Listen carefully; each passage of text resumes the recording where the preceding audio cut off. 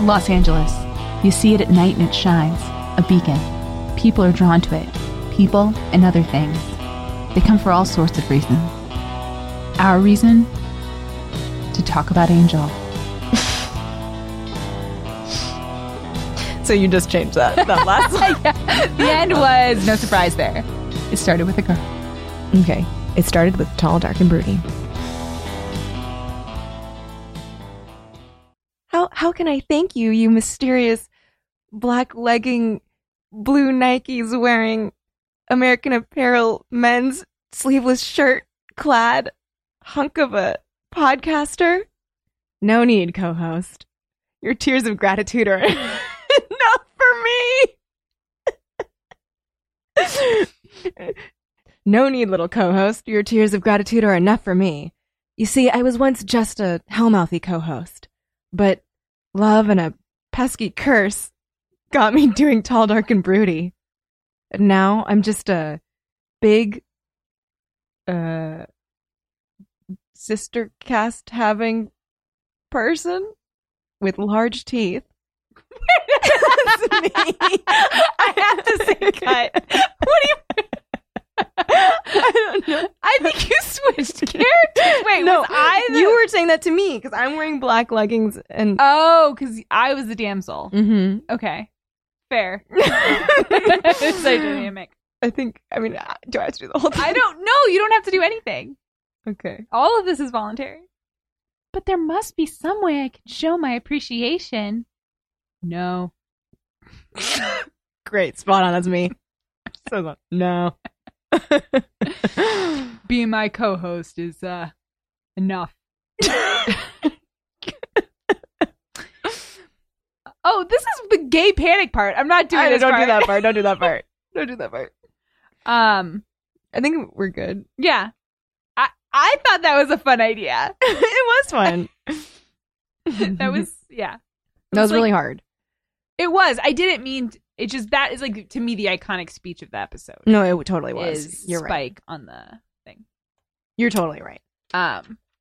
You're just saying that to pacify you because you know those are my favorite words. You're totally right. Totally right. You're totally right. Totally. You've seen The Breakfast Club, right? Mm-hmm. How many references can I pile on? One of my favorite lines in cinema, or like dialogue bits, is when Bender is about to pee in the library, and Emilio Estevez is like, "One drop of that hits the ground, man, and you're totaled." And then Bender's like, "Totally," like he does this like a dude, and then so it's like, "One drop of that hits the ground, and you're totaled." He goes, "Totally," and then Emilio Estevez looks him right in the eye, very serious, and says, "Totally." Oh man, that's pretty good. That is a really good one. Because like one of them was mocking the other, but the other was like, "Oh no. I will beat you up. Yeah. I will absolutely murder you and be a jock jerk the whole time." Yeah. Young Emilio Estevez. Yeah, I had a big crush on him. Oh my god.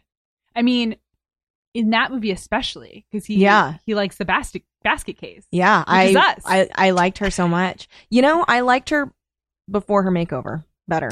Yes, but she was so happy, like so awkward and cute with it. Yeah, and she was like 80s pretty. Yes. Yeah. And he does that thing, and he goes like this. Hold on. Like, and he holds his one elbow with his other hand, and then he like puts his hand over his face, and then like actually he's like stroking invisible beard to like reference how pretty her face is, because now there's no hair in front of it. Yeah. All my life I've waited for someone to stand with their hand in their elbow and stroke an invisible beard. What a world. And she's like, "It's makeup," and she gets all defensive. Yeah, because she's shy. She is shy. But don't you forget about me, Kelly. Don't you. So we open with Angel saving a girl from an abusive relationship. And he kind of quips there. He does, and this guy doesn't seem to have any powers. Right? Unless I missed something, the abusive boyfriend? No, he's just like a guy. He got a gun. At first glance, I thought the gun was glowing, and then I rewound it. It's not. It's just thought you should know about my your personal misapprehension. Yeah. Fair. But of course, Angel is protecting a blonde, as he does almost exclusively until second episode of this week. Right, he does brunette. Find her or Auburn. Auburn. The second I saw that woman, I was like, oh, she's so beautiful. She's gonna be like she's like she's so beautiful. She's so beautiful. We also, and this is jumping ahead, but we first see her in a room with two very dumpy people. Like two people who like are not TV pretty. No, she's like the most beautiful person I know to ever exist. And then it's like, some people from Vancouver. Yeah. Locals. And you know what? I would love that part. I would love that part. Catch me. Don't stick your finger on my birthday cake. No. Because I cannot pretend to be charmed by you. No. And then have blue frosting on your upper lip. That was kind of cute. Yeah. They were humanizing her. They were totally humanizing her. And obviously the people that she worked with really liked her. Yeah, she seems like a sweet woman. Yeah. But to kind of backtrack a little bit too, in the dark. Yeah. So we've got like, this is a sister episode to In the Harsh Light of Day. Is that what that episode's called? Yes. That Buffy one? And if you've been watching Buffy, if you've been listening to Hellmouthy, then you know that the Gem of Amara has been wrested from the clutches of Spike and is en route to Los Angeles in the paws of Oz. Yes. Oz paws. Though it does take a little bit of time before, I guess it doesn't take that. It takes like 5 minutes for Oz to get to town. Because Spike figures out where the Gem of Amara is going and beats the Gem and Oz to town. And he's, I mean, as much as Spike is not a kind guy, he definitely is smart and tactical. Yeah, for sure. He is watching Angel fight off this man for her. And then does kind of like a cowboy voice. And then makes a gay panic. Not even gay panic, just another gay joke. Yeah. Like, haha, gay people exist. Yeah, like, haha, Angel's gay. Which is only funny if you're homophobic. Right, exactly. Like, it's not a joke otherwise. No, it's not. It's just a statement. Like a possible observation. Yeah. Do you think that they ever made out? Spike and Angel? Uh-huh. Oh, God. I'm sure there's... Well, okay, first of all, yes. I think they fucked big time. Yeah. I think that they were, like, for sure, because Drew, like, liked that. Oh, yeah. I would say Darla... Yeah. I think there was a lot of sex parties happening. Oh, sure. Sex buffet, sex... If you're a vampire, why not? Yeah, why not? You know, you can't get pregnant. You can't get diseases. You're evil, so you don't feel bad about hurting anyone's feelings. You have super, like, physical abilities. Yeah. I mean, take advantage of that. Though, talking of sex makes me think of other bodily functions. And there's some questions about, like, do vampires bleed? Do their hearts beat? Well, their hearts don't beat. We know that. Well, in the second episode... No, he's faking. We hear thump, thump, thump, thump on the soundtrack. I know. There was a lot happening where I was like, I thought he's faking it, but why is like the vision getting all blurry? And he never says I was faking it. He just shows up like, he just metabolizes the poison faster. I know, we're jumping ahead. We learn later on in the series in Angel that his heart does not beat. It's shriveled up. Because that person. Right. Well, what's funny too is when I heard the thump thump on the soundtrack, I went onto Buffy Wikipedia because I was like, okay, Buffy Wiki is going to come through for me. Some other big nerd will have been to this site and said, ow, it makes a heartbeat noise, even though clearly Angel doesn't have a heartbeat. No one else said it. Yeah. So now I feel alone and adrift. I'm shocked. I hate when that happens. When you see something where you're like, I know that someone else has pointed this out, and it's nowhere. And then you're like, I can't be the only person. And then you start to question your own mind. Yeah. You're like, am I insane? No, seriously. Yes. Yes. Ugh, I totally know what you mean.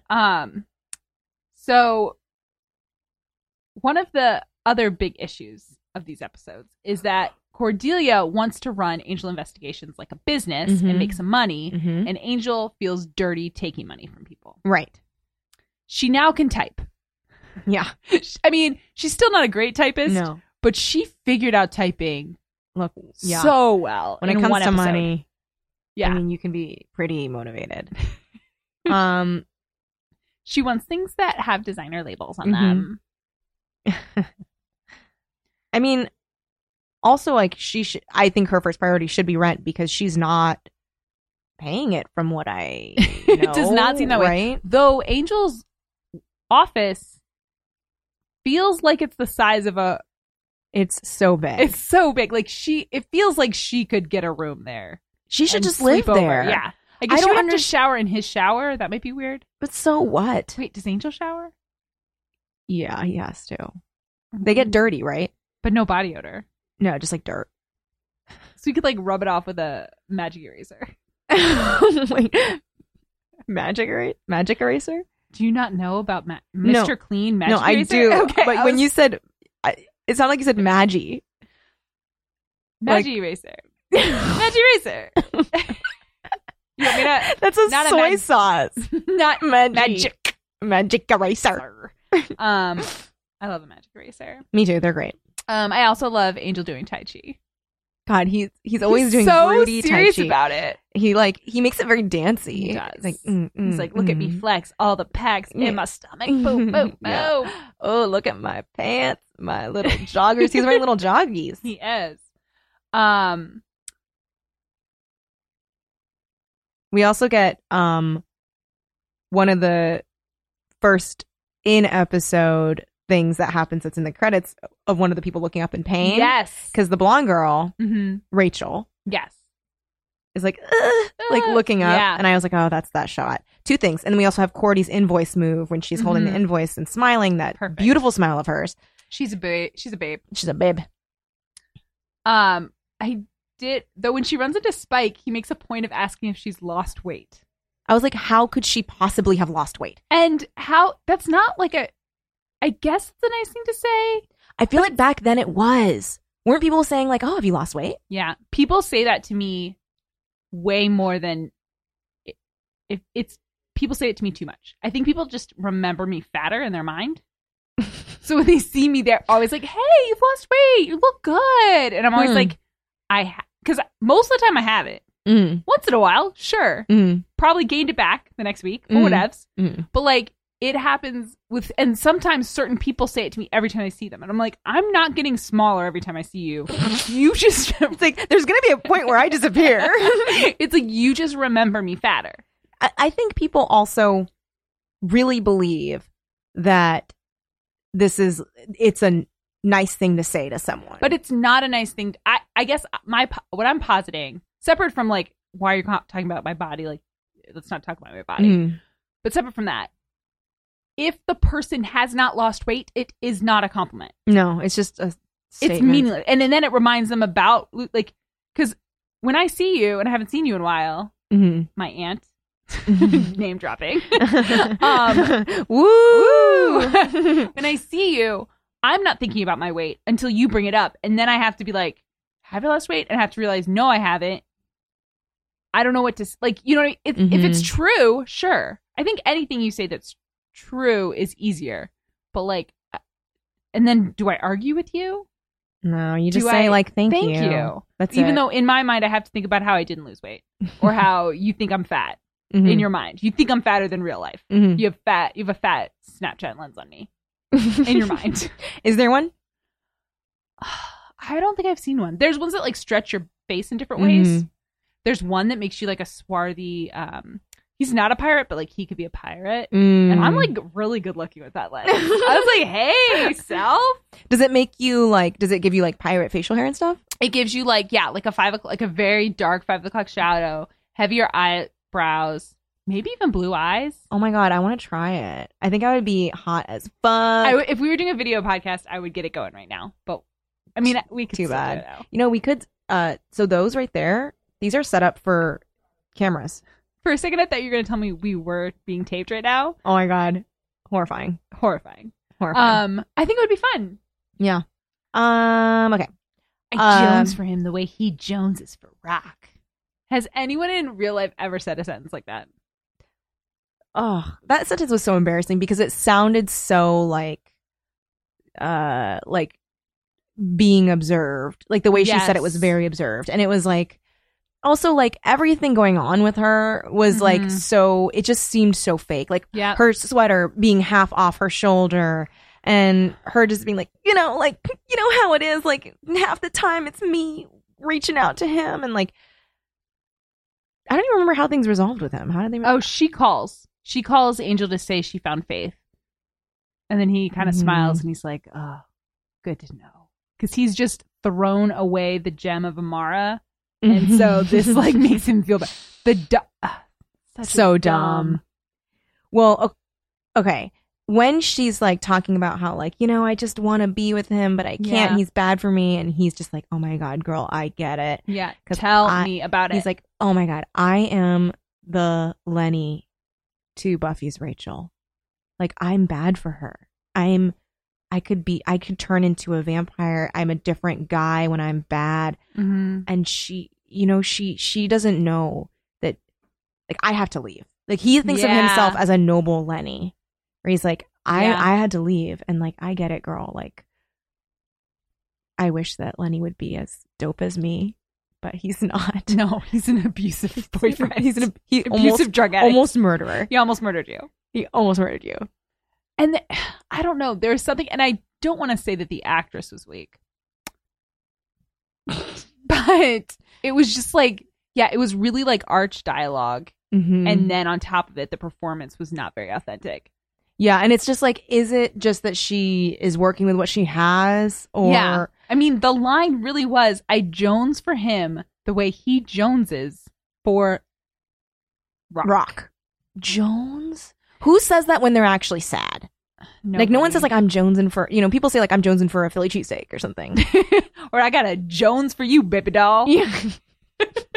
But no one's, like, crying. No one has ever, in 2016, or at least, okay, when was this made? Okay, even then, even in, like, 2000. Yeah. Nobody said, while crying, jonesing. No. Nobody. Unless, I mean, here's the thing. A good actor who's going through heroin withdrawal probably could say I'm jonesing while like gasping or whatever. Sure. And you would be emotionally affected. This girl is not bringing that. No. You know what I'm feeling? You know what I'm feeling like it could work like in The Wire.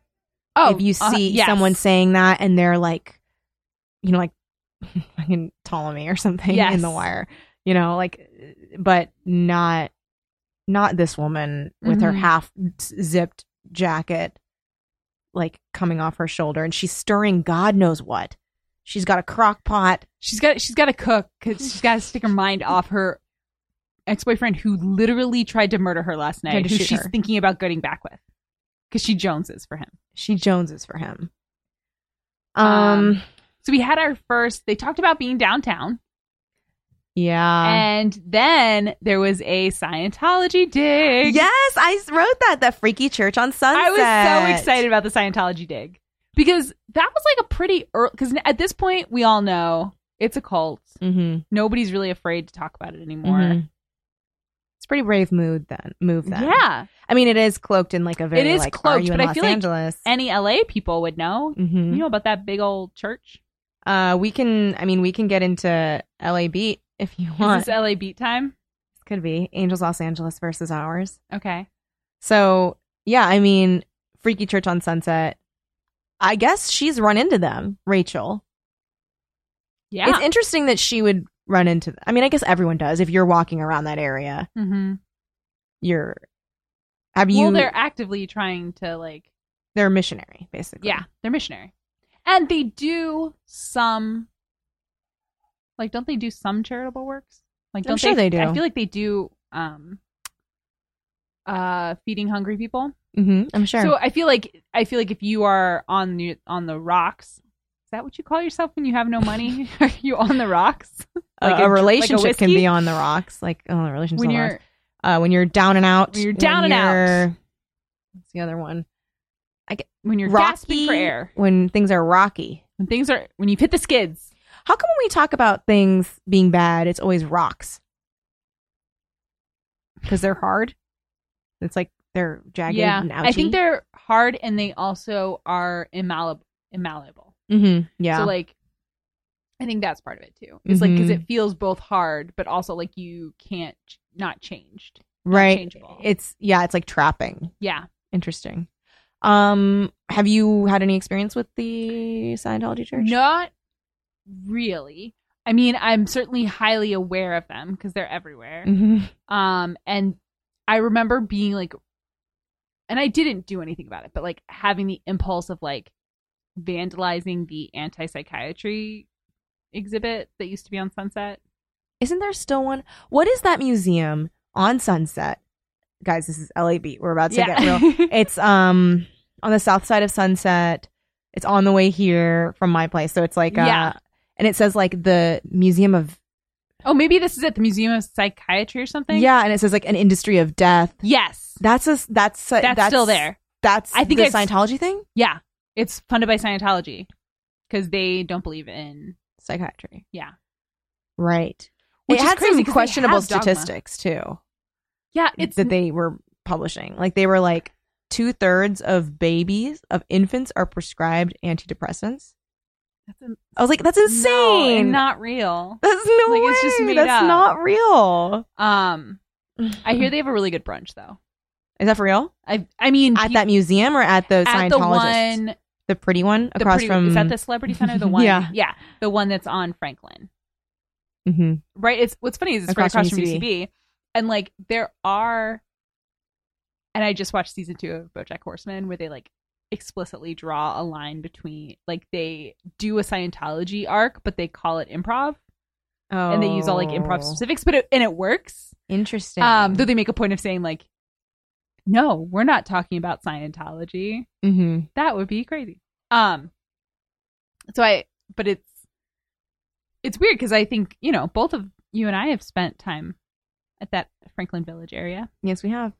I used to go running by there all the time, and a lot of times would be approached to take a personality test. And I was like, dude, I'm running.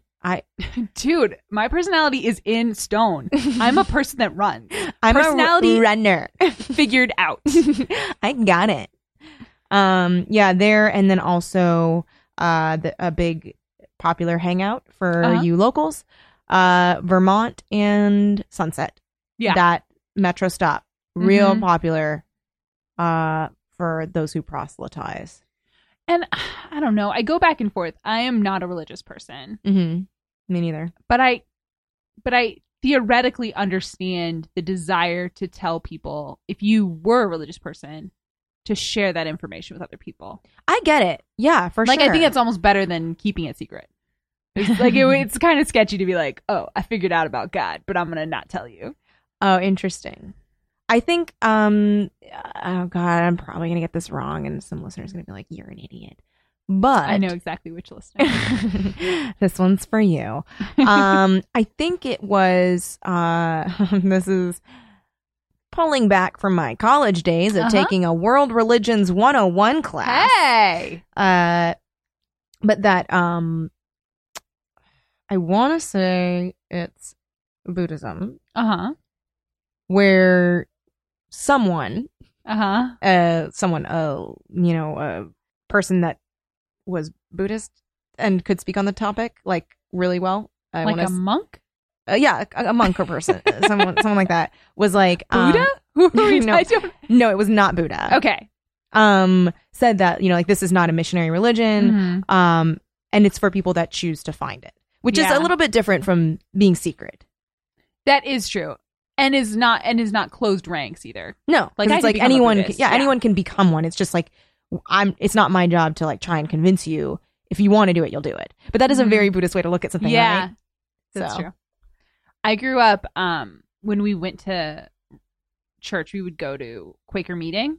Mm-hmm. Wait, so did you grow up? You grew up Quaker? Sort of. Like we didn't. I mean, we celebrated Christmas. We grew up like. Kind of like very. Do Quakers not celebrate Christmas? They don't. Oh, they do. But I'm just trying to say, like, we grew up fairly secular, but we did things like celebrate Christmas and Easter and stuff. And my grandparents on one side were like Protestant, on the other side were Catholic. But my mom had gone to Quaker school and really liked it, and so that's if we went to church, that's what we went to. Is we went to Quaker meeting, and it is like my first day school, which is like Sunday school, whatever. It was like the most chill religion. Like, I guess if you loved guns and fighting, like, because they're super pacifist. Mm-hmm. So like, if you really liked murder, if you liked like, if you felt like war was the best answer to most questions, okay, probably wouldn't fit in. Right. But otherwise, like, even as kids, we were like encouraged to read about other religions, figure out what we believe is right, and incorporate it into our own personal belief system. Oh, that's very interesting. Yeah. That's really cool. Which is very different from more prescriptive religions. Yes. Are you... Okay, and I will admit, I'm a little, like, obsessed with Scientology. Like, I did not... Okay, I didn't watch Going Clear. Oh. I didn't read What's-Her-Name's book. Okay, I have not read Leah Remini's book. Yes, that's exactly what I was talking about. Yeah. It's on my list. No, I want to see Going Clear, though. Mm-hmm. And I do... Like, it's weird because, like, if you think of me, you would be like, oh, she'd be obsessed with Scientology. Sure. Because I'm obsessed with like cult-like things. Mm-hmm. But no, I don't. Why? Why do I like it? No, you were like, are you really into it? And I said, no. Why? I said, I'm really into it. You're really into it. Yeah. That's why you were asking. Uh-huh. Yeah. Yeah. Great. I mean, we can revisit the subject once I watch Going Clear. Sure, that's your homework. But it's funny, like, I think there's something about, and I know Scientology isn't only in LA, but I feel like there's something about LA that, like, can build cults. I mean, there's, like, the Charlie Manson angle, but did you ever read about the Source family? Oh my God, that sounds so familiar. There was a documentary on Netflix recently. Called what? I feel like it was called The Source Family. Damn, I want to see that. It was this guy who was like the guru of the family. Mm-hmm. And I don't want to get it wrong, but like they owned on Sunset, like kind of near my house, like a little bit up Sunset in West Hollywood. They owned like the first vegan restaurant in LA. And then, and people like hung out there all the time. There were like movies shot there, and like, it was like a scene. Yeah. But like a scene in like the like anti-establishment kind of way. Mm-hmm. But the man behind it, just like he had a bunch of different wives, and Yes, I do know about this. Yes. Awesome. And it's such a weird thing because I think there is something like people come to LA as transplants, and so can fall into under the sway of people who are who take that trust and pervert it. For sure. Mm-hmm. Yeah, I mean, like, our people come to Los Angeles because they have a lot of people do, because they have a different type of dream than a lot of people that go to other cities, and ones that are like particularly lofty, and you have to have a certain amount of blind hope in things in order to even pursue that. And so I think that is a very easy thing to, like, if someone is of the ilk that they're like, gosh, you know, I mean, I could really make it in the entertainment world. Yeah. And they come to Los Angeles to do that. And a lot of those people are from a very small town and also like might not make it. So then their hopes are dashed. And so it's a very easy thing to like take a person that's receptive to like suggestion and to like the dangling of a carrot, but then also has had their hopes kind of dashed. Yeah. And then it's like, oh gosh, like this is the perfect person to sweep into my cult. I do love cults though. I'm very obsessed with them. Okay. Well, you should see the Source documentary if you haven't seen it. I will. It's good. Great. I mean, is it still on Netflix? I think so. I mean, I don't always check to see if things are on Netflix after I've seen them. You should check every week if Source Family's on there. But no, and I get really obsessed. I mean, and it's mostly stuff in the 60s and 70s, but because I live in West Hollywood, like right off Sunset. So anything that happened like within 2 miles of where I live now, I'm like, what? I love it. Yeah. I love reading about it. Like there was a riot at the corner right by my house at Sunset and Crescent. Really? Heights. Yeah. Do you know that song? Oh shit. Wait and start the fire. No. Yeah. Billy Joel was right by my house. And he just like all of a sudden started rapping. It was like really crazy. It's a song. Oh shit. It's a song that the title of it is not in the song. Oh. It's that one that's like, stop. Hey, what's that sound? Everybody look what's going round. That song's called Take Care. That song's called True That. That song is called... You should sing it into your Shazam. Or you could just... Wait, do I have Shazam? You really confused me. You could just Google that lyric. So while you're doing that... Something happened in here. Oh, yeah. What it is exactly. There have been a couple of so there were a lot of drug references in this episode, which is, what is it called? For what it's worth. Okay, great. I wasn't close. No. Listeners, if you listen carefully, For What It's Worth was not even close to what I said. Take Care? Yeah. It's a song by Buffalo Springfield that was inspired by a riot that happened near where I currently reside. And Buffalo Springfield was named that because of a steamroller that was parked on Sunset Boulevard. And the band members saw that it was called I'm being serious. I don't know if I trust you. Buffalo Springfield is a brand of steamroller. They saw that brand, immediately inspired. That is what that band is named after. What was the cross street? I need to know how it was in Silver Lake-ish area. Sorry. That is not my Sunset. I'm sorry. That is not my Sunset. That is not my Sunset. We should call LAB. That is not my Sunset. That is not my because that works. Oh my God. That's the magic, folks. Okay. Yeah, there is a lot of drug references in this episode. Yes. Cordy mentions bong water. What does she know about bong water? I know. I do like the idea that Cordy is a secret stoner. I do too. Like, it sort of makes some of her behavior make more sense. Yeah. I feel like she and Xander probably smoked together. Oh, I'm sure. They were like, we're gonna go study these books. Yeah. In Cordy's car. In an off-screen world, that happened. Yeah, I feel like that was part of what held them together.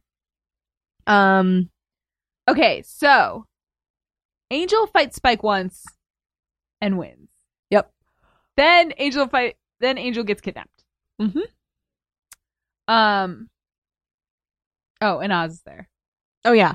Oz comes, gives Angel the gem of Amara. We don't really know where Angel puts it, right? He puts it in the sewers. Oh, he does put it in the sewers. That's right.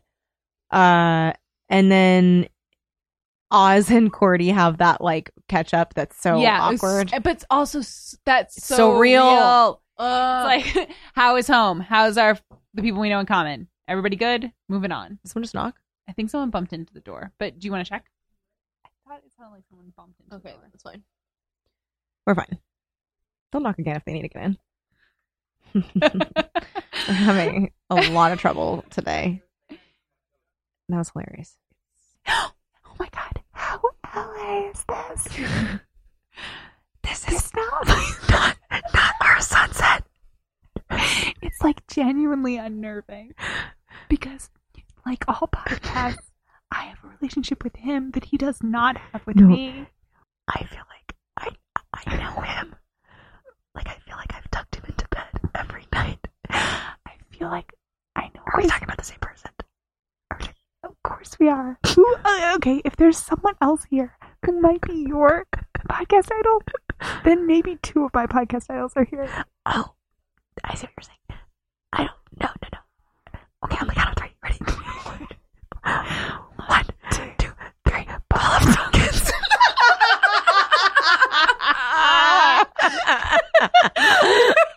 All right, I have no idea how that sounded, but it felt so good to whisper to you. Yeah, no. So if that sounded okay, we're gonna do this every week. New segment called Whispercast. Whispercast. It was just okay.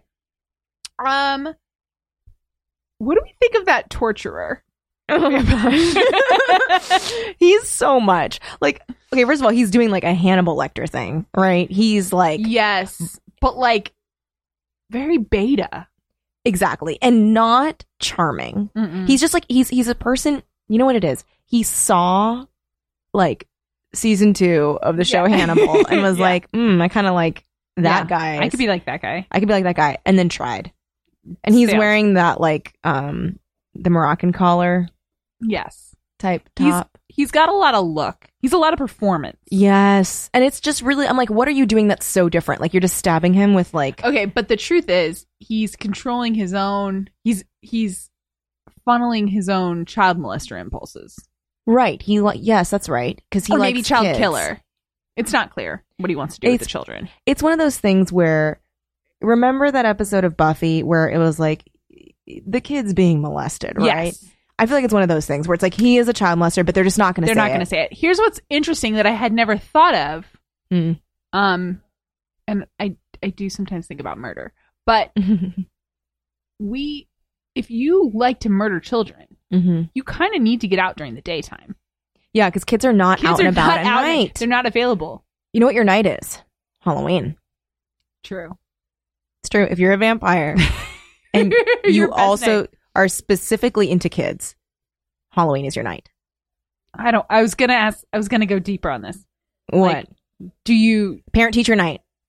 The kids are at home alone. Parents are at the school. Yes. Oh, but you can't get in.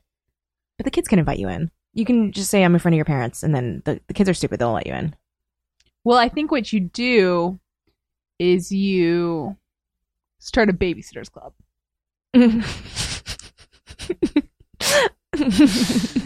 And you're like, I don't do summer nights. I only do like winter in the northern hemisphere, like in the north. Yeah. Great. Start your babysitter's club, and then because babysitters get invited in. Oh yeah, you do. And they get paid. You can get paid. Wow. Here's the other thing that this show does not really talk about, but other vampire shows like True Blood have done it, and other. So like maybe I feel like if you can control your bloodlust, you could just sip on people. Yeah. And they'll be like, "Oh, a bug bit me." Remember, they do touch on it once. Okay. In season 4. Okay. Well, we're not there. Or 5. Not this show. In Buffy. Yeah, but that's like a subculture though. Yeah, that's a bordello. Which I didn't know what the definition was last week. I like to use words again. Okay, also, I have a question for you. Sure. It's a little off topic, but it's kind of on topic. Okay.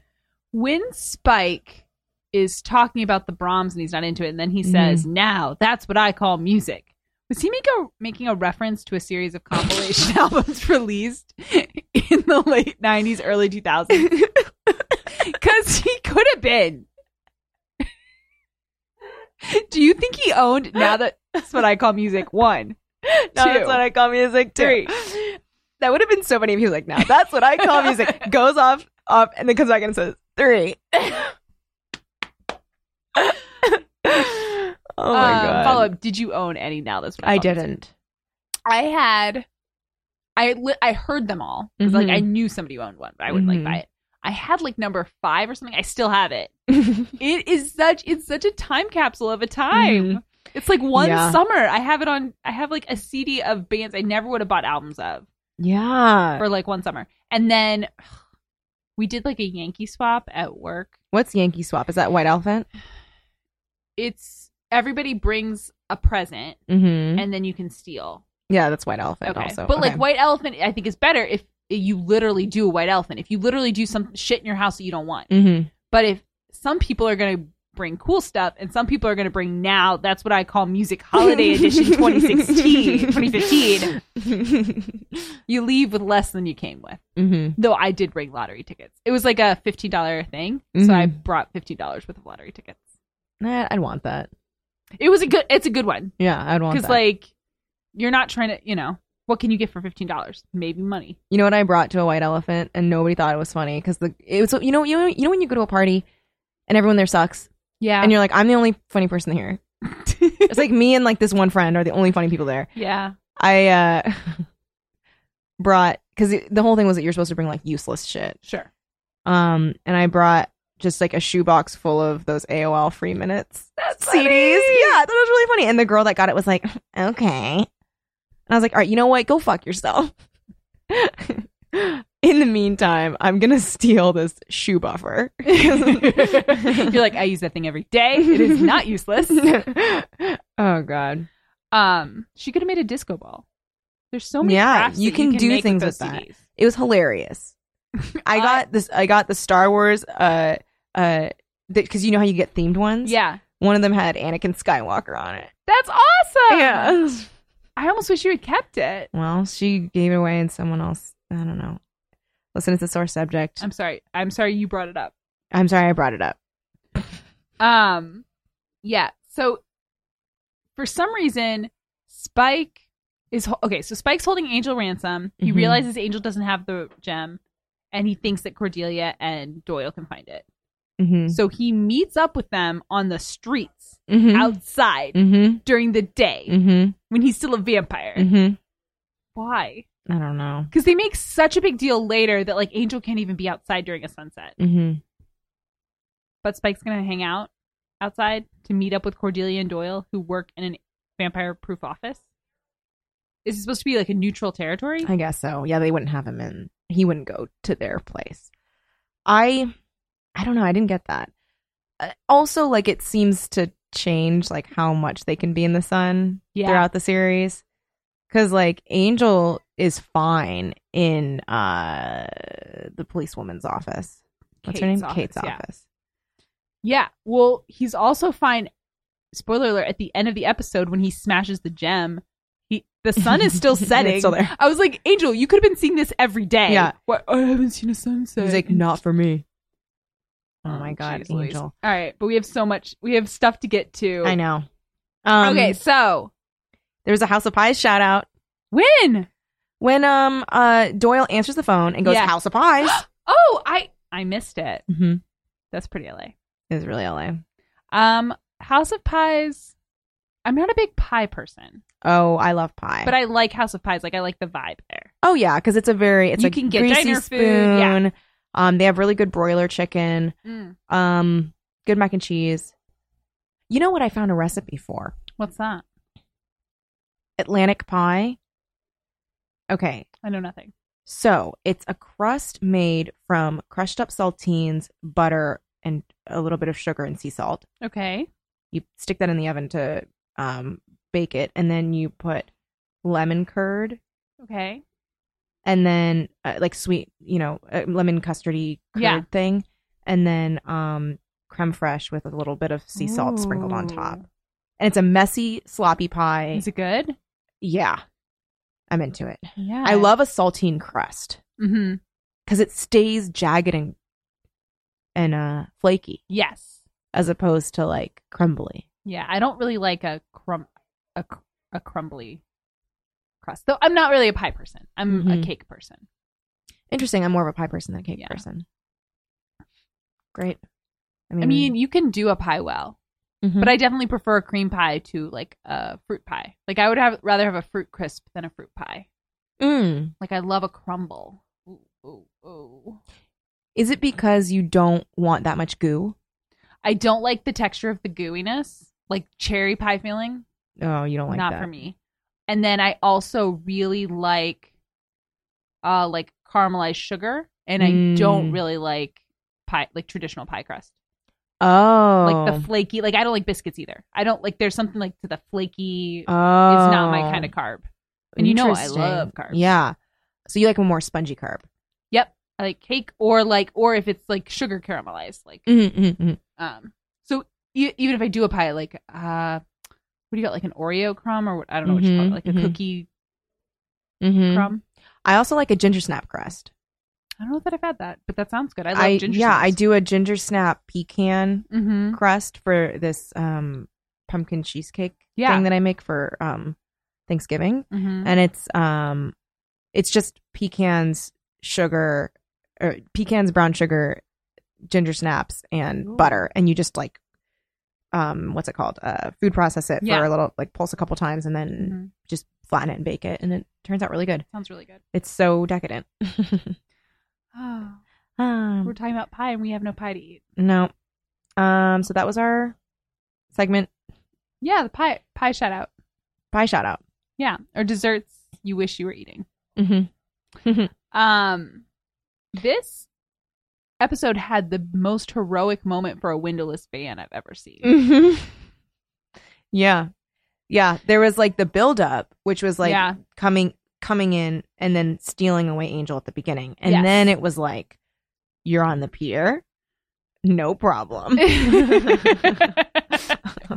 Also, isn't that what Angel should be driving? A windowless van, a convertible? He should just be like, honestly, Oz, like, I'll pay you for this car. I need a car that I can go around in. That's funny. No, because Oz needs it because he's going to go live in it. It's true. Ugh. I don't love that moment. I feel like I get it, Seth Green. You want to go do your thing, and I support you fully. Mm-hmm. But also, Oz, what are you doing? Everyone's allowed to make mistakes. Even if it means cheating on Willow? Yeah, that's a lot. So I was noticing something interesting that, like, so Spike outsources this torture. Yeah.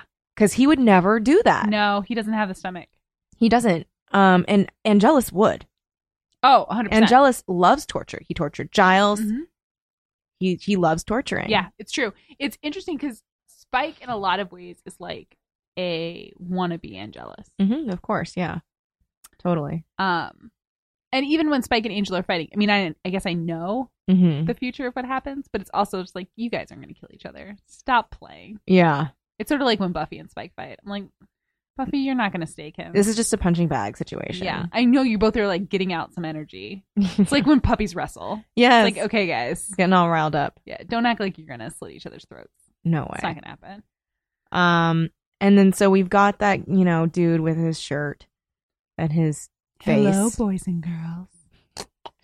Also, he was holding like a torture instrument that I think is called the Pear of Anguish. Mm-hmm. I don't know why I know. Name. Yeah, I don't know why I know so much about torture instruments, but I'm not sure what it does. Okay. Because it's in the shape of a pear, but it comes apart into three. It's like a speculum almost. Maybe but it's a pear. You put it in the butt or in the mouth maybe, and you just keep opening it more and more. Yeah. I'm going to look it up. I mean, Angel was tortured, but he really did not look much worse for wear. He had some holes poked in him. Yeah, well, he heals. Okay, what am I looking up? How to use a Pear of Anguish. Oh God, this could go very wrong. Aha. No.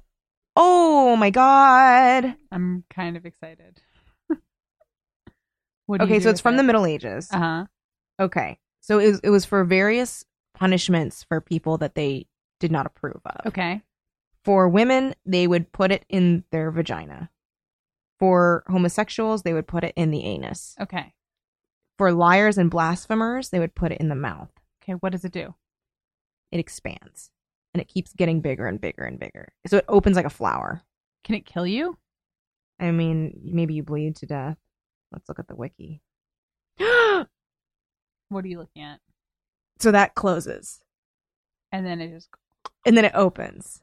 So he's holding one. Yeah, that's pretty messed up. But we don't see what he does with it. Nah. Maybe he puts it in a wound. I just hope he doesn't do it. I hope he didn't get to it. He was holding it, and I think maybe I don't know. That's when Oz came in. Let's hope. Yeah, I like this idea. Here's hoping. But of course, he's a creepy child molester killer guy. So he goes to Manhattan Beach? Yeah. Is that the pier? I was like, no, because that is not Santa Monica. It might be Hermosa Beach Pier. Oh, okay. But it's a small pier. It's a small pier. Very small. Manhattan Beach is the one with the Grunions. Grunion Run! Yeah. I just referenced the Grunions. Actually, the Grunions are in Cabrillo Beach. Oh, okay. But I just mentioned... no one ever knows what Grunions are. I can't believe it, Ryan. I know, but if I tell you the truth... Do you not know what Grunions are? I do know what Grunions are, but do you know how I know what Grunions are? How? From a movie. From Don't Tell Mom the Babysitter's Dead. From a movie about teenagers. Oh, man. Well, that's where most of my knowledge of things comes from. I thought they went to Manhattan Beach, but they go see the Grunion Run, and it's all romantic with Josh Charles and Christine Applegate. And that's how she realizes, see the Grunion Run? Yeah. He's like, hey, do you want to go see the Grunion Run? And she's like, I don't know. I'm like pretending to be an administrative assistant adult by day, but I could probably hang out with you at night. And he's like so cute, and it's really sweet. And then his evil... Have you never seen it? I've never seen it. It's very fun, but also it's one of those things. It's like Home Alone, where it's such wish fulfillment for young people. Like it's sort of like, yeah, if our mom went to Australia and then our babysitter died, we could totally figure it out and we would all have personal growth and nothing would go wrong and we'd it's like, no, you wouldn't. It'd be horrifying. Or it would just be like you'd eat pizza every day and eventually you would call your mom crying because you realize like this isn't working out. But in a movie, like, the older kids take care of the younger kids and Sue Ellen gets a job in fashion. Oh my gosh. No, we should totally watch it. And Josh Charles is a dreamboat in that movie. Really? I mean, he's a dreamboat and everything. I'm always down for a dreamboat. Yeah. Always down for a dreamboat. Always down for a dreamboat. What a dreamboat. How about like if you were a dreamboat who was on fire and then jumped into the ocean and then swam under the pier and then looked like he was shipwrecked because his shirt's all ripped up. And then he did look like he was shipwrecked. He looked like Robinson Crusoe. Oh my god. But he has a rig and he's super pale, but everyone keeps talking about it, but he's not that pale. I'm like, Seth Green, you are more pale. It's like Seth Green, look in a mirror and you can because you're not a vamp. You're not a vamp. That heroic moment when he's like, and he's like, I'm gonna jump out into the sun, and he's like lit on fire, and he's like, it doesn't matter, I'm gonna jump into the water. Like 10 seconds afterwards, everybody calm down. That was so funny. And then when he stakes the guy, but the guy still has the Gem of Amara on, which, if anyone doesn't know, it makes you an impenetrable vampire. Yes, you can't die in any traditional vampire way. And so he's staked and he's like, heh. And then Angel's like, you dum-dum. Yeah, don't gloat. I'll steal your ring. I'm just going to pull the ring off your dumb finger. And you're all slippery because we're in the water, so it'll come right off. It's like Angel is so smart. Angel's so smart. Well, he is smart because remember he says to Spike, he's like, you picked a vampire to like torture the answer out of me for the Gem of Amara? Like, are you kidding me?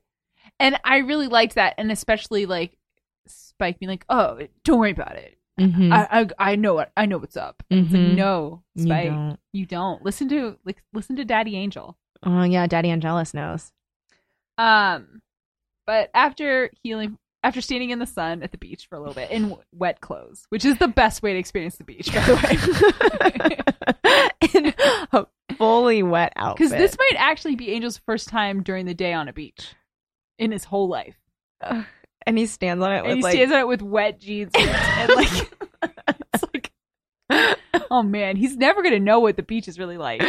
No, he's just standing there with some chafed thighs.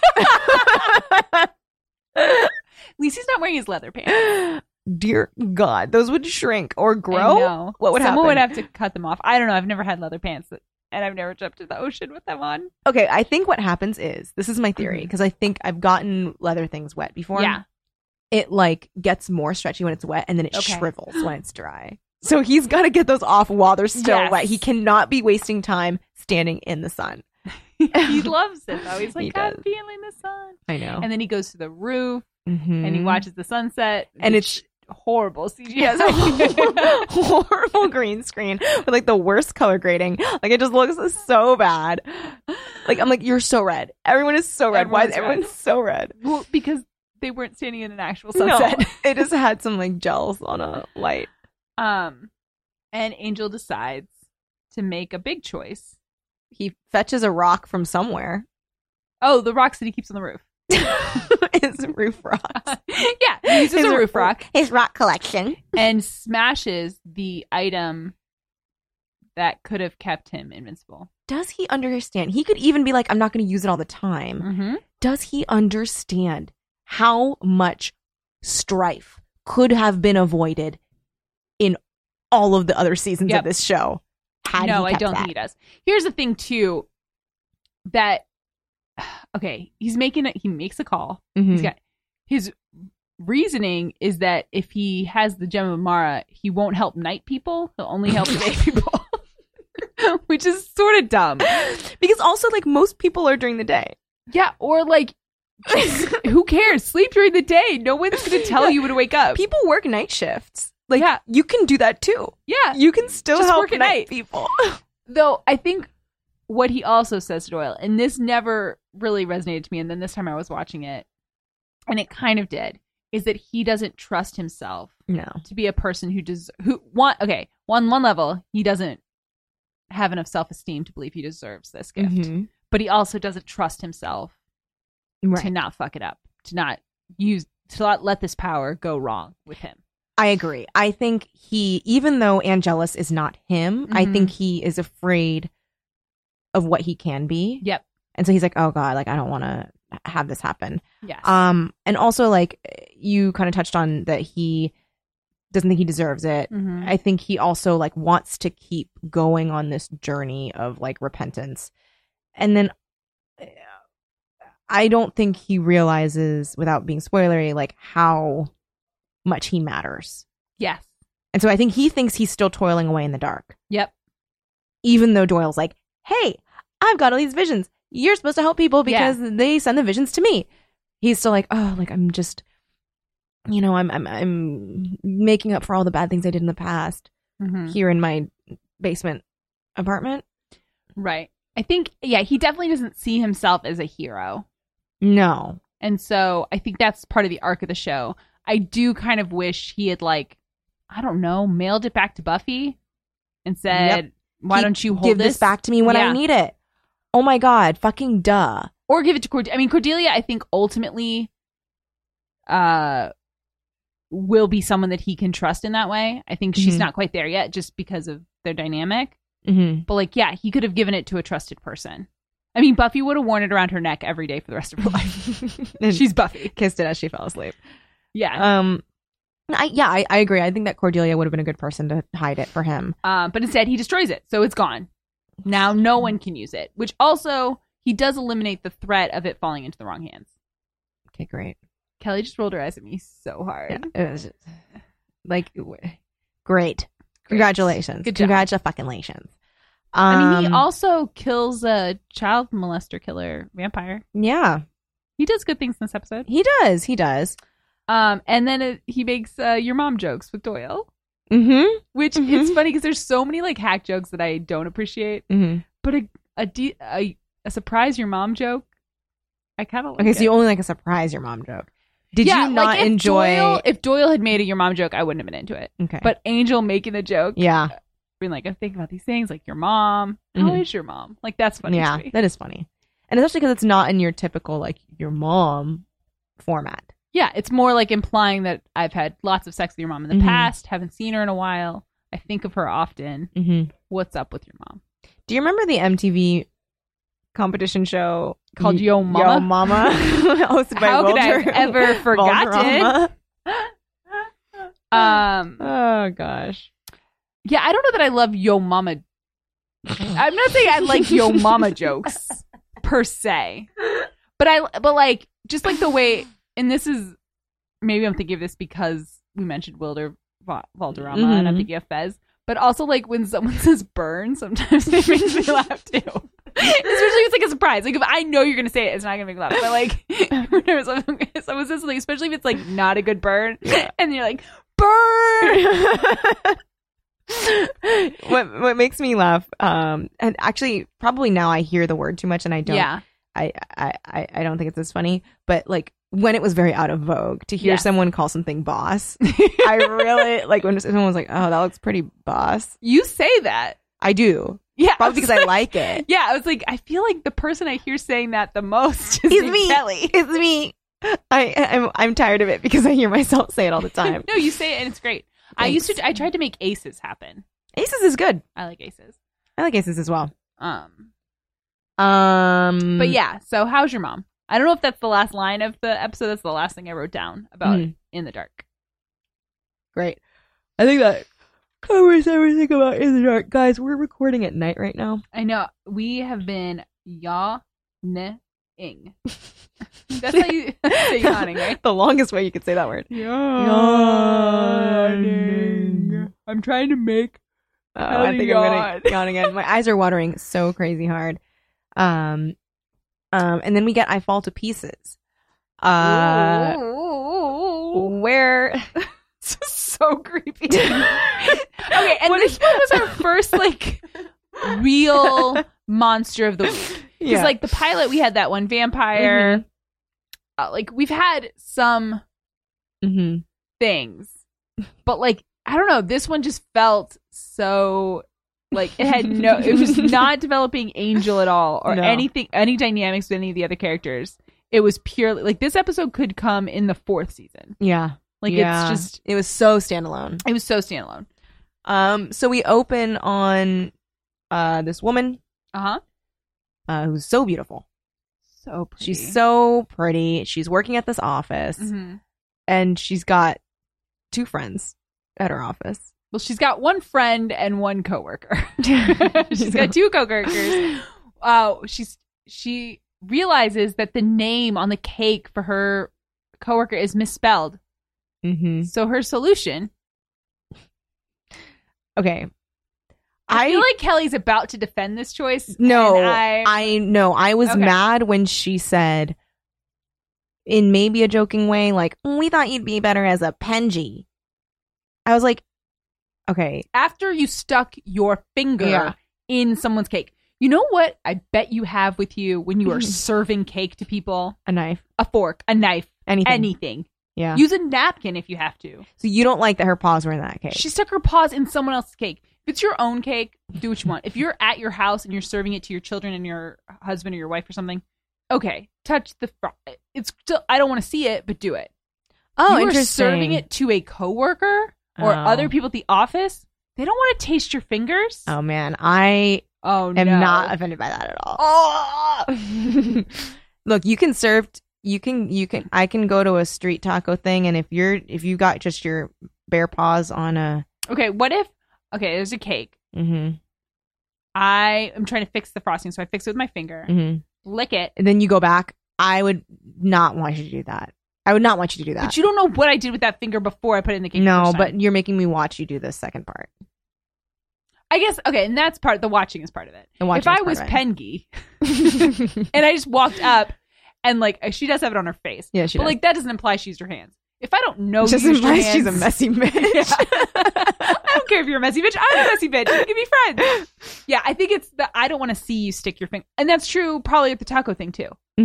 All kinds of gross stuff happens. I don't want to see it. That's the thing. Willful ignorance.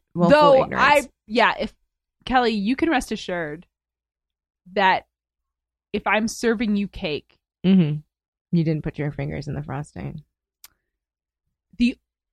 There's no way that my unwashed hands touch the frosting. Okay. Because like when you're baking, sometimes you're like, you have clean hands. You might, if you have to do something.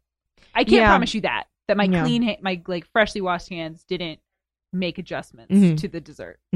Probably a pie, honestly, because it's for you. Yeah. It's for me. It's not for me. If it was for me, it would be my house. I'm serving this to you. Yeah. But yeah, why are you touching that?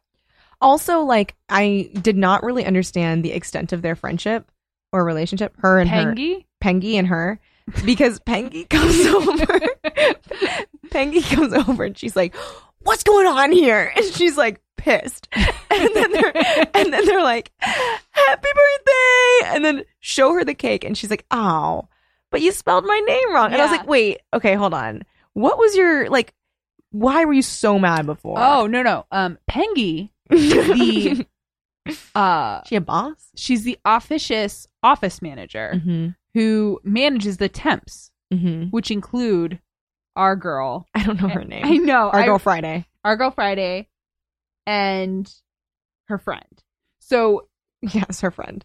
And her friend. So I think the idea is she's a boss, but she's not like I don't know if you ever worked in that kind of office, but like she's not the boss like the executive. Yeah, I know. She's the boss of all the admin people. So, and those people I've worked for with and for different ones in different places, I think can be the most like, and I don't want to use this word. Like, you looked so scared. Because I want to say bipolar, but I'm not trying to make light of a mental problem. Like they can flip, switch so on like, a they dime. can be both the ones who are the most strict and like bitchy about dumb rules that no one even cares about, or just be like, hey, leave early, come late, let's be friends, like let's have a 3-hour coffee break together. So like, so that part kind of rung true to me. Okay, because I've had the office manager who's like, what are you doing? And then you're like, oh, I'm doing this thing that you like, and they'll be, or like, what are you doing? I'm like, oh, we're talking about One Tree Hill, and the person's like, oh, let's talk about One Tree Hill for 2 hours, and it's like, okay, if I had said something you don't like, you would have been mad at me. Okay. So Pengi felt too real. Yeah. That was a game recognizes game, I guess. Yeah. Okay. So Penji is successfully thwarted. Like, her anger is thwarted because, like, oh no, they've she's got this so cake. happy about that cake. She's so happy, and then our girl Friday gets this You need to find out her name. huge bouquet of flowers. This huge arrangement. Yes.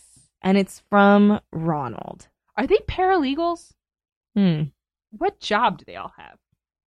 Well, she said, "Can you watch my phone?" So maybe they're like secretaries. Secretary, because then, but it also seems like the guy who delivers the flowers is not a flower delivery guy, but another secretary in the office who seems to be a subordinate of them. Well, okay, so we had that in my office. So like a junior secretary or something. There's like there's a receptionist at the front that like everyone that sits in the lobby has to deal with that receptionist, and then there are secretaries that work for each of the individual. Oh, that makes sense. Like, you know, in Mad Men, when there are like the people that sit in the lobby, yes. and then there's like Don Draper's secretary. Totally. There's like that. Yeah, so it's like that, I think. So that makes total sense. And then I think that other one must be the Joan. Pengi is the Joan. Pengi is the Joan. Friday is just... Her name is Melissa. Okay, great. We can call her Friday. Friday. So she's not happy to get those flowers. No, because they're from Ronald. And it says, my undying love. It does. What a creep. But we come to Melissa through one of Angel's gets a message. Mm-hmm. And his message is from or Doyle gets the message. Mm-hmm. But in the scene, Angel has woken up during daytime to get some coffee to hang out in the office. Mm-hmm. Why is Angel up in the daytime? I don't know. His job is at night. He's a nocturnal Maybe he's person. trying to be like social with Cordy and why is Doyle. Cordy there during the day? What else is she going to do? She doesn't have a job. She's not working, despite what she told Oz. If she's supporting Angel, like if her job is they admin should and meet his schedule. Yes. Yeah. No one should be getting up and having coffee. I guess maybe I was just jealous because I have to get up and have coffee during the day, and I would much rather sleep during the day. I guess sleep at night too. Just sleep all the time. How can I just sleep more? I was looking at my cats today and wishing I was them. Because all they do is sleep. And someone else gets their food for them. They don't have to worry about anything. Nothing. Their schedule is to sleep in different rooms in my house and follow sunspots. Okay, I bet they do have a little bit of angst because they have to deal with each other. Yeah, and they don't really like each other. Yeah, they have like social angst. Yeah. But they like me. I'm like the nice mama. And then they hate each other. But actually today they were both sleeping on the bed. Aww. I couldn't believe it. A year ago that never would have happened. I'm glad. Thanks. And Cordy uses the white pages to find Melissa, which is like a nice throwback. Yeah. Who works on Wilshire Boulevard. Yep. It's just a big big street. That's not our Wilshire Boulevard. Not our Wilshire Boulevard. Wilshire. Also, Angel is feeling self-conscious about the fact that he seems imposing and scary, which he does. Yeah. He wears all black. He is very quiet when he walks around. He doesn't smile. Does not smile. He seems upset. He's a tall guy. He's always looking for problems. Yeah, and he doesn't have the people skills yet to be not creepy. Because he comes up and he's just like, I heard you're like upset or whatever. Like I heard you have problems. I heard you have problems. You need help. It's like, oh God, get away from me. Yeah, especially, I mean, it doesn't help that her issue is a doctor. Oh God. I wrote that he is as bad as the child molester vamp. Like he's pretty bad. So creepy. He's so creepy. He's so creepy. I just want you to be happy and healthy. There is something gross about when a guy is trying to take care of you in a like way that you should be doing for yourself or like a parent should do for a child. Yes. Where it's like he changes her PIN number, he's watching her all the time. Yeah. The grossest part, that one of the scariest images to me was when the policeman stops him. Yeah. And he's facing the building and he's like, hands up. And he lifts his hands up and they're just cut off. Yeah. And the thing that weirds me out is why does the cop give up on that? Well, because he's looking for a creepy doctor who's stalking this woman. Oh, so he thinks... And he's like, someone would have mentioned if that doctor had no hands. he's a world-renowned surgeon. with no hands. Yeah, I think that's it. But and it's funny that that's what's creepy to you because just a few moments later, we have her in bed asleep and hands underneath the blankets. Yeah. And down in her bathing suit area. I know. It was horrible. It was really bad.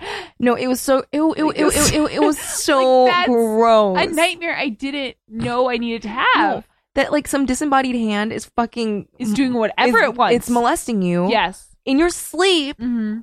And she's like like yeah. Ew. Oh god, like and then the policeman thinks you're crazy. Yeah. Yeah, cuz he's like, "All right, lady, are you having a bad dream or what?" First of all, that was a shitty thing to say. Yes. Also, like, if you hear screaming and you are on detail, yep, you don't ask her if she's had bad dreams. You plow past her and you say, like, I'm going to check out everything else because something is wrong and I'm wasting time asking you questions. Well, and if she is having hallucinations, maybe you take her to the hospital. Someone needs to be helped here. Yeah, she's in trouble. But he dies because he is choked to death by the hands. He operated on her eye. He did, and then he had his eyeball follow her around. Okay, this is a weird one. Like, and I think this is kind of a thing that Angel can do fairly well. Is like, on one hand, this is really creepy, like genuinely upsetting horror stuff. The other kind, it's so goofy. Yeah. Like the eyeball has little like tendons hanging out. Yeah, it's like a little tail. So why would you do that? If he can remove his eyeball, why wouldn't he do a clean removal? Why are the tendons going? Yeah, I don't know. And also, like, it's weird that the eyeball can float. Like, you would think that it would just like roll on the ground. Well, because the hands like walk like they walk. They don't float. So the eye should be rolling, and then he's got to like wash it off with saline solution before he pops it back in his eye. Yeah. Okay. Though I know we're having a good time. Okay. But and I know we're not the word police, but I think we Cordy have to address saying the word retard. Yeah, we have to say not cool, Cordy. I was does not age really well. Disappointed in that. It was. It almost like I don't think that you should go back and edit old things, but part of me wishes it was like bleeped out. Yes. Part of me wishes that like from now on Netflix or even I watched it on DVD, on your DVDs, you don't have to watch that ever again. Because when she says it, it's so jarring. And also, I don't think it's fully in care. Maybe it is. I don't think she would say that. She would not say that. She is smarter than that. Yeah. She wouldn't say that. I hated that. Yeah, I flinched when she did it. It is one of those things like I felt like I had heard one of my friends say it. Like, you know, when you're in a group of friends and then they say something and you're just like, oh my God. And like all you can think of is like, they said that, they said that, they said that, they said that. And it's just like, oh my God. And if it's like someone that you don't know well enough to be like, wait, what the fuck you just say? Exactly. That's the danger zone, is someone who you like and respect, but you don't know well enough that you still have like that think before you speak thing happening. Whereas like I feel like the people I'm closest to know literally my mouth is already saying whoa, like what? Yeah. Or hold like, up. Are you joking? Yeah. Or like what? Or like just a look. Like yeah. Oh, I know that look.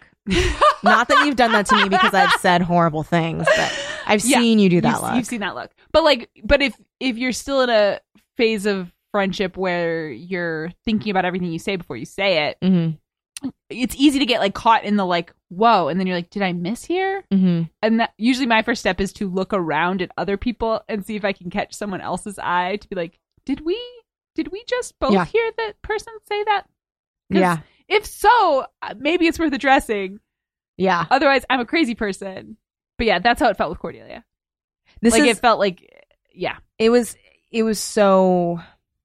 very jarring. Yeah. It was like a record screech. So this episode, and we kind of talked about this as the series gone on, but this episode is the most traditional detective show. Like this could be an episode of Psych. It like, was very detective-y. So it's like introduce the problem, find out who the bad guy is. Detectives go undercover to work at the office, or like it's just so. It felt like it was just so like beat for beat what you would expect from an hour-long detective show, except floating eyeballs. Yeah. And the thing that actually made it more boring was that Angel was doing all of this undercover shit by himself. Yeah. And it would have been much more exciting to see him have to do it with Cordy or with Doyle. Like, just to include, like, to have two people on their side. Especially because even his undercover thing, like, of his, like, his wife's death. Like, here's something that's going on in this episode that I don't feel like worked effectively. Is they were trying to say that, one, Angel was a stalker when he was in love with Buffy. And two, that, like, he has some understanding of the creepy doctor due to his obsessive love. And I don't buy either of those things. Me neither. Like, it just doesn't track, because this guy is a crazy, evil, narcissistic.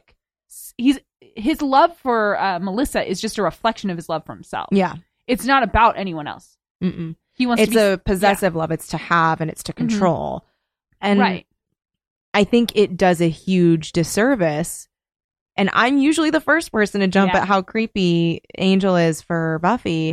But, like, it does do a huge disservice to what Angel and Buffy had. Like, they love each other very much. And it is a two-way street. And, like, yes, he was creepy and, like, following her around. But I think that's where the creepiness ended. And here, it's like the core of what this guy feels is something very deeply disturbing. So why are you making that comparison? Yeah, and he never would harass her. I mean, Angelus, maybe, if you... Oh, for sure. But, like, that's not... I don't know. I just feel like the show made reference to making that connection, but I never believed for a second that Angel was actually connecting with the doctor on that level. No. There were 2 OJ episodes, 2 OJ references. Yeah. I noticed that they mentioned Johnny Cochran and OJ, which these writers like to do, because they did that in Buffy too, where it's like, that would be like if 4 years from now someone was like, oh, Robert Durst, which they might. I mean, I will always talk about Robert Durst. I mean, here's the thing about Robert Durst: I don't think he was as cultural, like major cultural thing. No. Here's the other thing: is, like, in some ways, I don't know if this is still true, but O.J. Simpson's, like, one of the most famous domestic violence / murderers. So yeah, I guess when you think of, like, a relationship gone wrong, you're gonna. How can you not? It's like Hitler, right? Like, how can you not mention the most popular thing of that?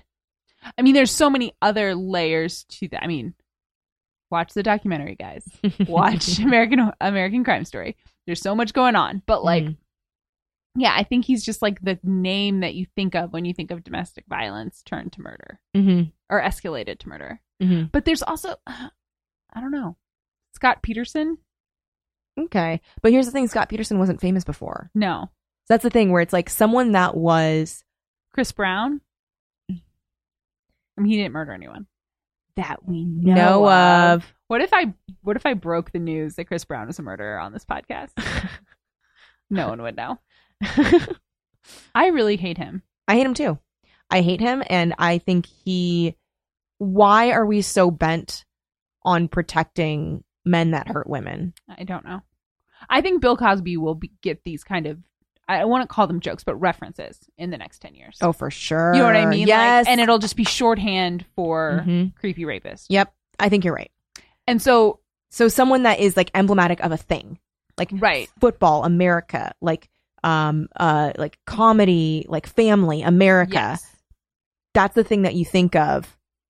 And then all of a sudden it's, like, flipped on its head. Yeah. And I sometimes wonder, or not sometimes wonder, but I do think the fact that the 2 people that we just mentioned are both Black men, I don't know, but there is something to, like, how these people become emblematic and that's, I don't know. Yeah. We raise their infamy to a different level. Yes. Yes. Yeah, there's definitely, like, a color issue there. With the, like, amount of vitriol that, and I guess betrayal too. Yeah. That and people the willingness feel. I mean, in this context, like, the willingness to make it shorthanded and joke. Yes, exactly. It's to demasculinize. Yeah. If that's a word. Emasculate. There you go. Yeah, for sure.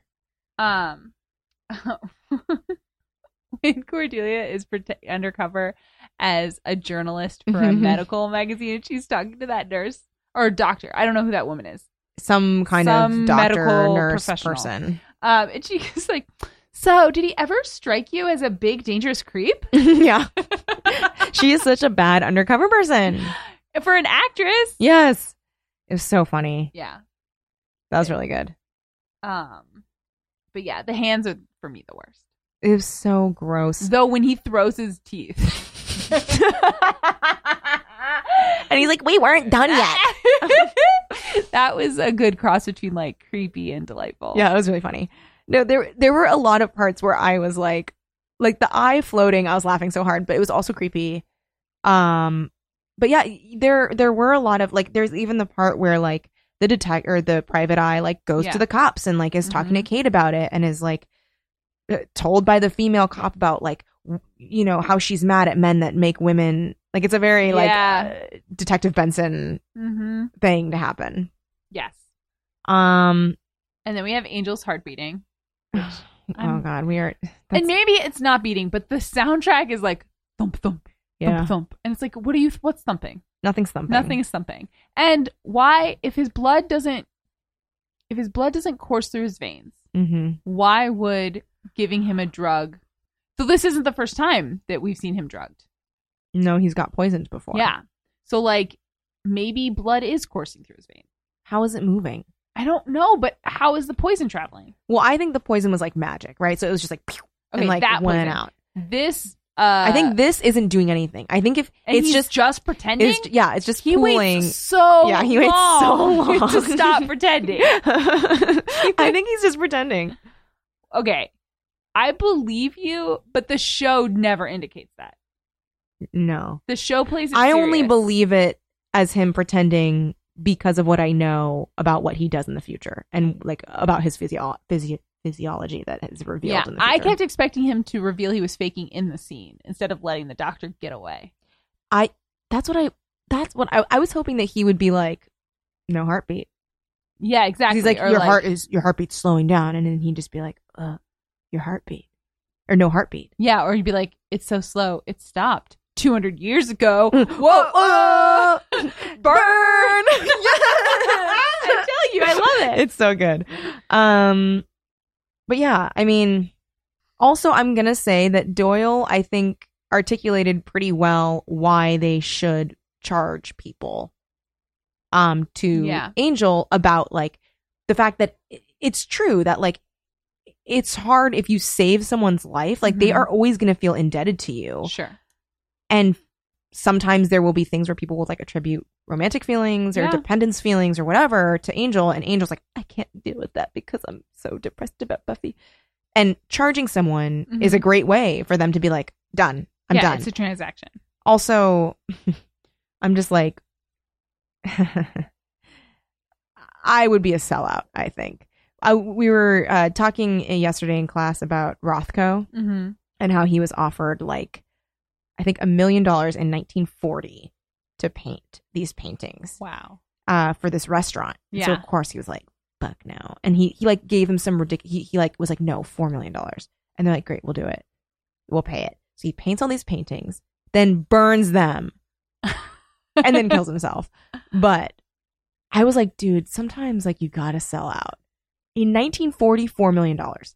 I would take it. I think it depends. I don't know. I do think there's something to like your art and your passion can be what sustains you. Sure. So yeah, I don't think like, just do some nice paintings. I don't think I want to be horribly depressed and rich. Right. But like just do some nice paintings that are going to be in a restaurant. He just didn't want them to be in a restaurant. Right. It doesn't mean your paintings are going to be bad. I guess I'm a big fan of like don't agree to do things that you don't want to do. Well, that's what so like, he should have just been like no. Yeah, he should have been no. But he shouldn't have been like, I want to paint these and then burn them. And then kill myself. And then kill myself. Goodbye. Goodbye forever. Oh, that makes it seem now like every painting I did is worth way more than it would have been if I had lived out my life like Thomas Kincaid. Oh God, Kincaid. I did an ad for them and their Disney. Yeah, he's your kind of guy. He's really your speed Mm-hmm. in terms of art. Mm-hmm. Mm-hmm. Especially the Disney crossover Oh, yeah. with Dumbo. Okay, can I tell you, though, that makes me roll my eyes inside and probably out. You did roll them Okay. outside. But I really like, and these are so cheesy and bad, and I would never buy a poster for my house. Wylands? Oh, I don't know. Oh, he does know. the whales. He's like Thomas Kincaid, but underwater. He does like whales and dolphins. Like it. But no, and I wouldn't own a poster. But when I see them, I really like them. Those like weird photographs that are like celebrities as Disney princesses in like the world of the Disney movie. So like, there's one. I think it's not Emma Watson because she's actually gonna be able, like, as Rachel Weisz as like Snow White, and then like you see her like on a prairie, like going to where the seven dwarfs live. I really like they tap into something. There's something bucolic about that. For sure. Again, I don't want a poster of it. Please, my birthday is October 6th. Do not get me a poster of these Disney women. There's one like Scarlett Johansson as Cinderella. Wait, so are these licensed? Like, Disney does that. Disney pays for them. So did these women pose for them, or is it like they Photoshop the images? I think they pose. Maybe they do a green screen. I don't know. Because like, no, I don't think they're like hanging out with. Oh, she was Cinderella. So it's like this. It looks almost like a Vogue cover shoot. It does. But they're dressed like. But she's dressed like a princess. Did what's her name do these? What's her name? Very Annie famous. Leibovitz? Yes. Did she do these? I could believe it. I think she did. There's Julianne Moore as Ariel. Oh, those are actually kind of cool, right? Like they're so fucking cheesy. They're so cheesy. They're really so cheesy. cheesy. Like they're like. Look, I like looking at a Thomas Kincaid. Okay. I'm not gonna lie. I like looking at one. I don't want one in my house. Like even though it could earn you money because that's all you care about in your greedy heart. Look, if someone paid me enough, I would put them in my house. They make me think of like my grandmother. Me a house and you're like, here's the rule: you have to have Thomas Kincaids in every room. Yeah, I'll take the house. You have to have Thomas Kincaids and Wylands in every. I think that's not something I wouldn't compromise. I need to see a Wyland. Yeah, I mean, well, you'll see it and you'll be like, I know what. Okay, but would you quit? Would you quit doing podcasts with me for $100,000? No. That's such a lie. No, I wouldn't. $100,000, I wouldn't do that. $1 million. Ooh. Ah! Okay, you know this man. Let me find one of his really famous ones. Yeah, I mean, he likes a lot of like blues and purples, and he always does like shamus, or not shamus, orcas. He does shamus. He does like these. Oh, you know those yeah, ones. I've seen those. But he like will sometimes do them at sunset, and it's like they're like, oh my god, share on Facebook, nightmare. When I just tried to close the Wyland, it said share on Facebook. Oh, I'm gonna share all kinds of Thomas Kincaid. But yeah, Wolfram and Hart rears its head again. Yes. Because they represent the creepy. Basically, I think we're now led to believe that any baddie, any supernatural baddie in Los Angeles is protected by Wolfram and Hart. Mm-hmm. And we already know from the pilot that Wolfram and Hart isn't just coincidentally protecting all these supernatural people. They're aware of supernatural things. Right. Yes. Like they have the special glass so that people don't burn if they're vampires. Mm-hmm. Like they're aware of what kind of dark shit they're into. Yeah. And they are protecting them from exposure, protecting them from basically anything they could be getting into. Yes. We're kind of I wrote something that said recluse. Oh, that's what it was. Okay, so the evil doctor learned how to separate parts of his body off of himself from a yoga instructor who is taught him psychic surgery. And that guy is a recluse who had a mental breakdown, but lives in a very fancy house. Yeah. At first I thought it was the mental institution, but I was like, no, this is his house. It's his home. He lives in a beautiful home. Psychic surgery pays well. He probably has. I could picture that place having some Wylands. For sure. No, yeah. Psychic surgery is where, if you're going to sell out surgery wise, psychic surgery. Oh, I don't want doctors to sell out. It's like a noble profession. Help people. Yeah. I don't know if I can talk about this, but one of my friends was in a case where people were donating their bodies to science, and the place that received the bodies I'm so worried. would cut them up and sell the pieces on the black market. Oh, so wrong. And then, like, for some reason, they sawed off one of the heads of a, this is a quote from a deposition, sawed off one of the heads of a very small man and sewed it onto a very tall man and propped it up in the lobby. That's horrific. But the visual's amazing. Oh my god. It's sewed off the head of a very small man. Oh my god. I just don't understand why they had to sew it on. Like, they're selling the pieces. They just put it in the lobby. Okay. It's like a fun joke. Yeah, that's exactly. It's the fun joke part. That's awful. Yeah, it's really bad. Because would you donate your body to science? Sure. Would you donate your body to Like a medical school? mhm. I don't know, man. There's something weird about that part. Because they're sawing that shit up like crazy. Yep. There's no respect. They're for your skinning you. body. Yep. How about for like a group of people who Just like some friends? who like have weird sexual predilections? No. What? They will dig up graves and have sex with corpses without their consent if you don't give up your body. Or somebody has to give up their body. So it would be giving them like a safe body. So it would protect other bodies. Yeah. Oh, man. But not whatever. living I'm people. not using it anymore. Fine. I sort of feel that way, but I really wouldn't. I would not direct my body there. No. It's like if someone approached me and was like, look, we're going to go dig up that body down there. You're going to die tomorrow. They know this for some reason. They're like, can I just use your body? I'd be like, fine. Fine. Yeah, I wouldn't be into it, but I guess it's fine. I do want to donate all the parts that are worth anything. Yeah. But It's just like the whole, like, if they're the hope is that they're doing it with care, right? Like that they're not just like hacksawing your fucking body. No, we were still talking about the sex perverts. And I was like, no, I would really rather them treat me rough. I really want 100 kisses from each person. No, I want butterfly kisses over every inch of skin with your eyelashes. Oh, God. If you're gonna desecrate my body, you'll do it with your eyelashes.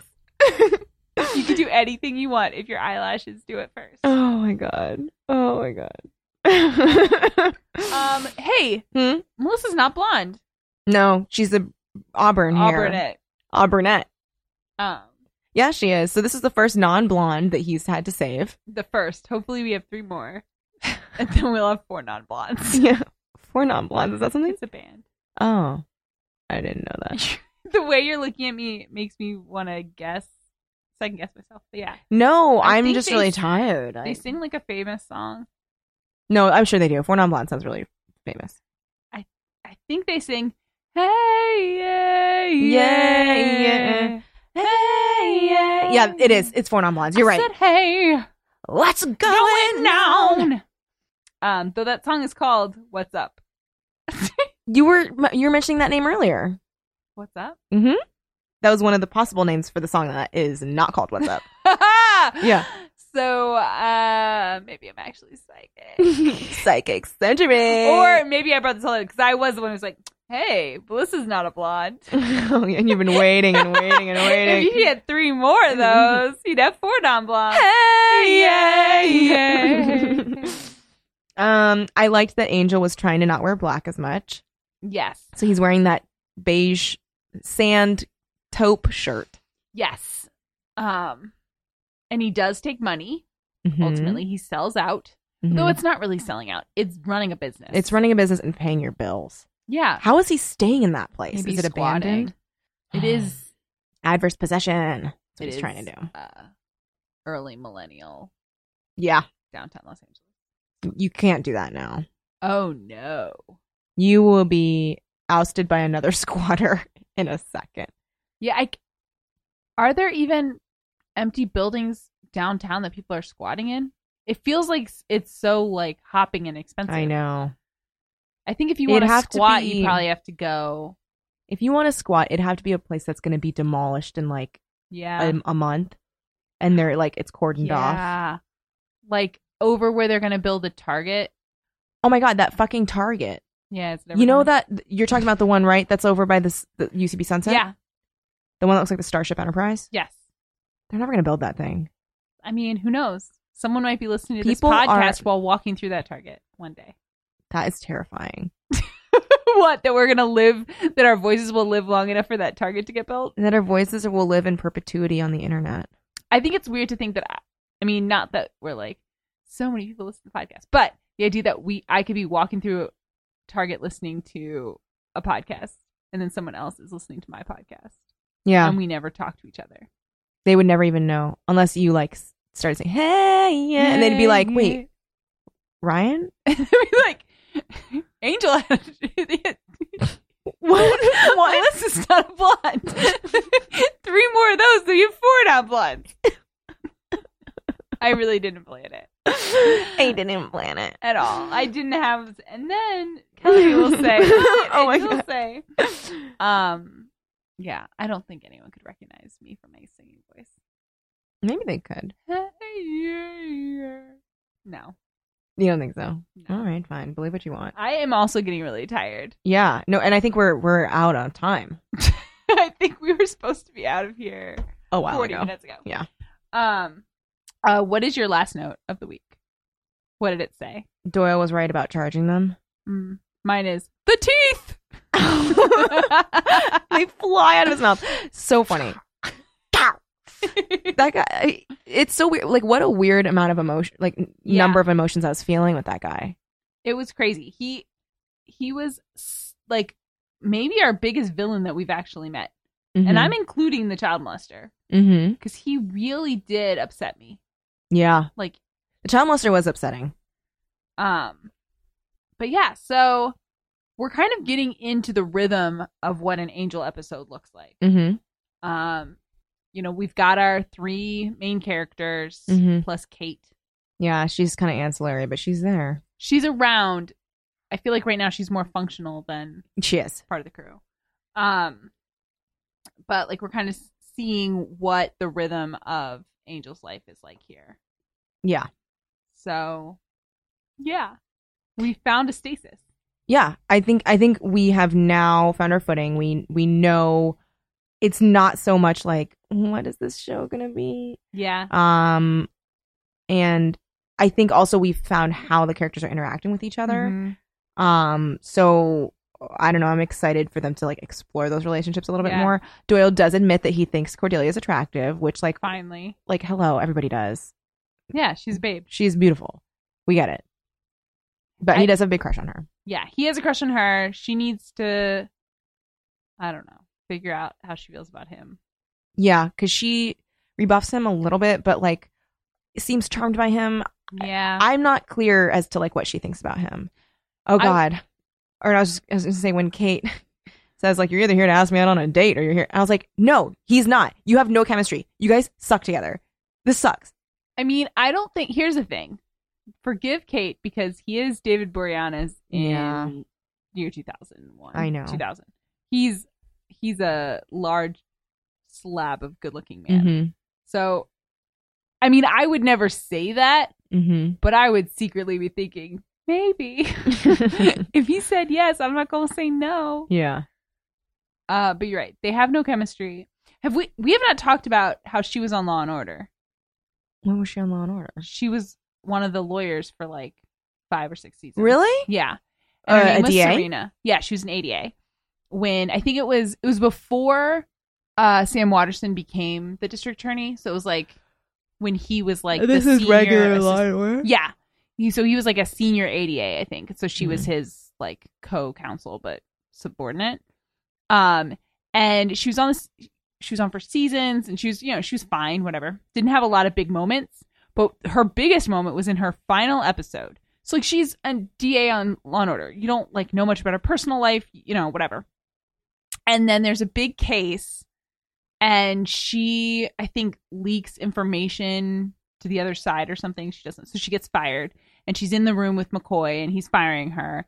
And he's like, I've got to let you go. And she just looks at me and she goes, is this because I'm a lesbian? When there had been nothing about her personal, like there had been one episode where she talked about an old boyfriend. But otherwise, Law and Order never ended. She's like, is this because I'm a lesbian? And he's like, of course not. And she's like, I guess I'll always wonder. And that was like the end of the episode. It was such a WTF moment on the show because you're like, what? Yeah. I know nothing about it. What? Yeah. But yeah. So every time I see her, I think, is this because I'm a lesbian? Like, you know what? I think I remember seeing that. Yeah. I mean, it was a kind of a weird, it's a weird moment. And for that show, because the show, especially for the lawyers, they never talk about their personal lives. No, never. There is the fact that McCoy, I guess, slept with one of the lawyers. Mm-mm. Oh, I don't know if you ever saw that episode. I didn't see that. Which, of course, is, again, in one episode. So I was more of an SVU gal. I totally believe that about you. Great. No, I like SVU a lot, too. Mm-hmm. But in one of the episodes, and when I say McCoy, I'm talking about Sam Waterston. Mm-hmm, I don't know that. Mm-hmm. In one of the episodes, you find one of the original ADAs dies in a car accident. No. And they're like investigating her death. And you find out that while she was under McCoy, she was under McCoy. Yeah. And he's like, I loved her. And you're like, what the fuck? I don't watch this show for your personal problems. Oh my God. Tell me about murders. Yeah. But yeah, is this because I'm a lesbian? So every time I see her, I think of that. Yeah. And it was just, and it wasn't a performance. It wasn't like she did anything weird. It was just like such a curveball of the writers and a curveball that had no follow up because she's gone. This is her last episode. She's gone. We're never going to talk about her again. I mean, I'll think about her again. I mean, you're constantly thinking about her. Of course. Like, and I'm always going to wonder, is it because she was lesbian? Something you'll always wonder. I'll never know. Ugh. Oh, Kate. Oh, Kate. Okay, so. Do we know what we're going to have next week? I think we do. Next week's episode, first one, is called Room with a View. Or actually, it's RMW/AVU. Really? Yeah. But are you looking at our Google Sheets? Because that may be... No, I'm looking at Buffy Wiki. Okay. So it's Room with a View. With a View. Room with a View. A Room with a View. Or... So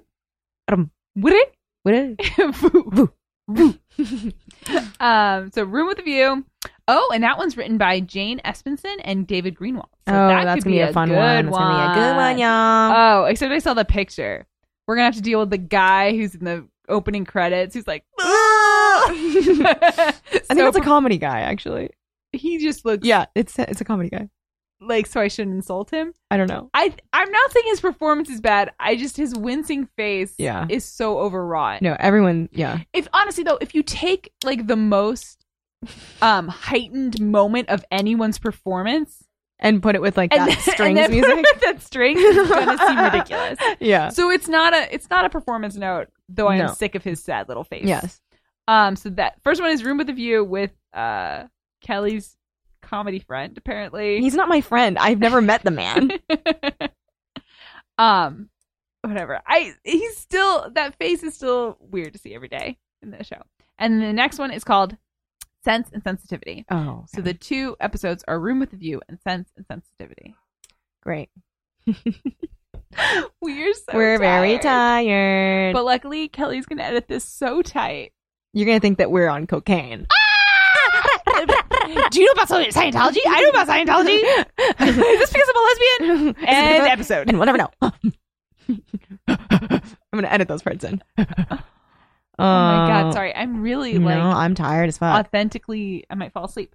All right, guys. All right. How do we end this? I just cut it off at goodbye. Latest skaters.